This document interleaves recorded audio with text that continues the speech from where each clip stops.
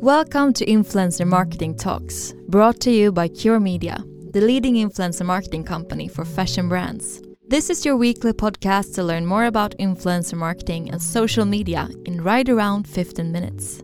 I'm Sanna Oudmark. And I'm Frida Ekholm. And in this week's episode, we will present our newly released brand report that presents the state of influencer marketing 2021.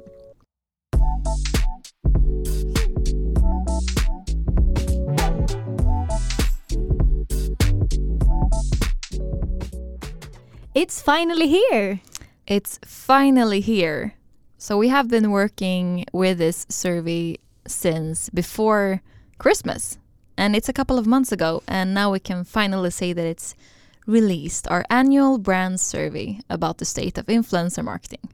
The written report covers the top challenges for B2C marketers in general and also the most common challenges within influencer marketing. It also covers the top goals within influencer marketing, as stated by the brands themselves.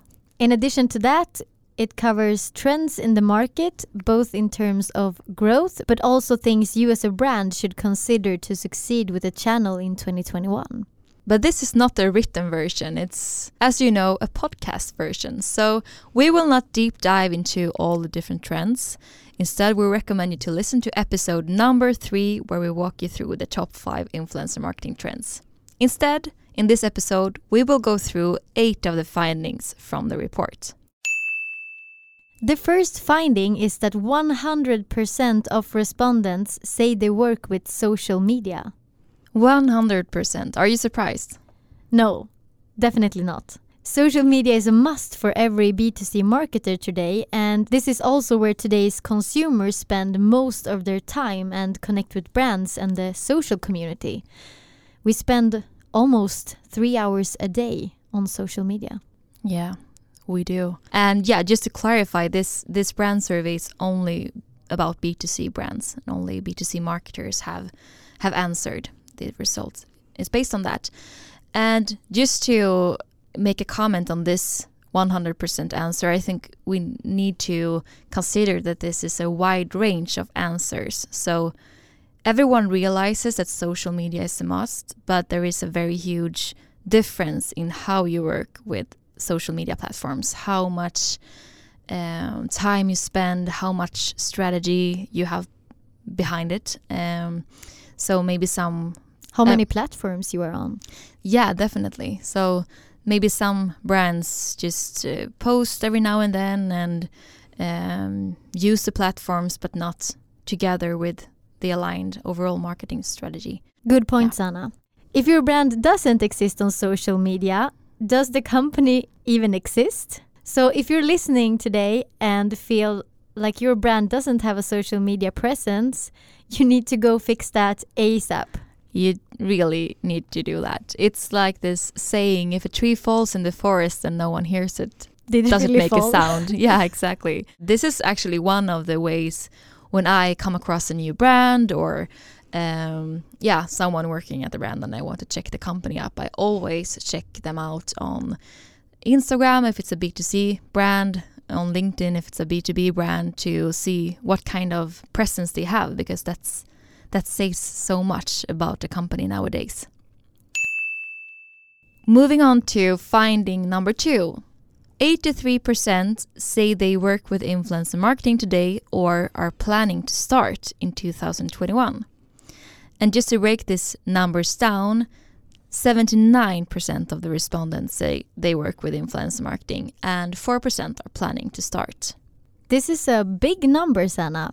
But what is always important to consider is that working with influencers is a matter of definition. For some people, it means doing a couple of collaborations every now and then, or sending out products to influencers and hope they will post it in their channels. And for some, it means working with the channel on a daily basis with an always-on approach and as an integrated part of your media mix, or even as the core of the marketing strategy, which is something that becomes more and more common today. It's like with the social media number. It's very different how you define working with social media or how you define working with influencer marketing, of course. But I think we're still moving towards more and more brands working with the channel to a higher extent as part of their overall marketing strategy. And extra much so for this year, since we learned a lot about influencer marketing last year in COVID times. So let's move on to the third finding. The top 5 most used marketing channels. So we have a top 5 list. We have a top 5 list. Yes. Number 1, social media. On place number 2, we have SEO. And on the third place, we have influencer marketing. Wow, third place. Yeah. That's high. On place number 4, we have SEM or paid search. And on the 5th place, we have display. So these are the top 5 most used marketing channels among the B2C marketers in the survey. And I would say, just to make a comment on this finding, is that when working with a lot of different channels, as most marketers do today, the important thing is to really integrate them in a good way. Can you give us an example of that, Sanna? Yeah, so for example, if you work with social media and influence marketing to drive traffic to your website, it's really important that you know what you want to do with the traffic when it has arrived to your site. So if, for example, they don't make a purchase right away, you need to make sure that they can come back through a remarketing strategy. For example, make sure to retarget the website visitors through specific channels later on via Google Ads or paid social or display. And our recommendation here is to use the content that influencers have created and use this for retargeting purposes. That means you take the post that the influencers create and you put it in an ad. Yeah. And why is this good, would you say, Frida? Because your audience will be reminded of you through the influencers they already follow and like and trust, which will help you get noticed and recalled over time. And as you've already might have seen this content from the influencers that you follow, this ad will become more trustworthy. Yeah, and it will probably make you remember it in another way because you have seen it over and over again. And yeah, just another benefit is that when you amplify influencer content on a social media platform or boost it through paid social, both you as a brand and the influencer can get useful information about how the paid posts perform. And by monitoring and tracking the results over time, both of you can use these insights to adjust the content over time and become smarter. So this is only one of the benefits of integrating the different channels. Who doesn't want to get smarter? Yeah. Of course, you can use this strategy to reach new audiences. And in other words, what we mean by that is not only in your retargeting strategy. Yes. So both new audiences and existing ones. Then your message can get exposed to an even larger, more targeted audience through content that is created by an expert on your audience preferences. Moving on to finding number 4.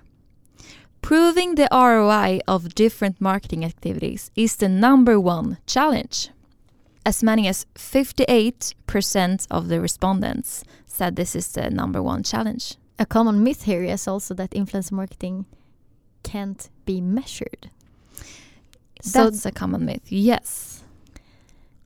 So proving the ROI of different marketing activities is the number 1, and it is followed by finding the right balance in the media mix, improving the customer experience, keeping up with the changes in consumer behavior, and retaining customer loyalty.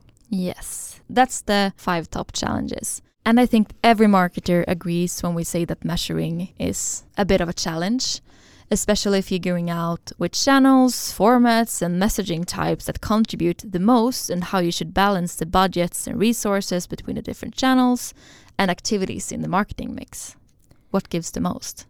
I happen to know that this will be the topic in a future episode that is coming very soon. So stay tuned for more insights about what you said.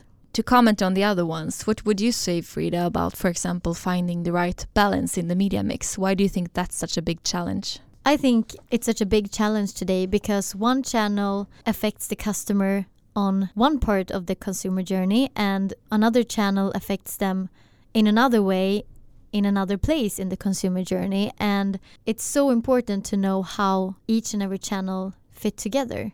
Do you agree? I agree. I think it's very hard also because the channels are changing very much in these times as well. It has to do also with the other challenges, I would say. So improving the customer experience, keeping up with changes in the behavior, retaining customer loyalty. I mean, when channels are changing so fast, and also how we want to consume content and to how we want to be communicated with, it's very challenging for marketers to put everything together and make everything fit together in a holistic way. And moving on to finding number 5. 60% outsource all or parts of their influencer marketing to an external part. What do we have to say about this, Sanna? I think it's interesting. I think this is actually a growing number because in the beginning it was quite easy to handle influencer marketing in-house. You worked with a couple of influencers, you sent out products and they wrote about it in their blog or on their social media platforms. But today the channel is quite complex and there are many actors competing about the same audience and also a lot of influencers to work with. So it makes it harder for in-house marketing teams to have the right expertise to know how to do it. Yeah, it demands a good team with specialized people because, as you mentioned, you need to see how the channels affect each other and you need to look at data and you need someone to manage the content and emails and yeah. It's a full-time job for many people. And there are, of course, no right or wrong if you want to work in-house or outsource. But if you are to outsource, you should definitely look for a partner who are like a partner and not a vendor. They should feel like your in-house marketing team and you should really have that feeling and have the aligned goals and KPIs to work with. Finding number 6. The top goal of influencer marketing is to raise awareness. And this top goal is followed by to drive sales, reach new target groups, increase brand engagement, and increase brand presence.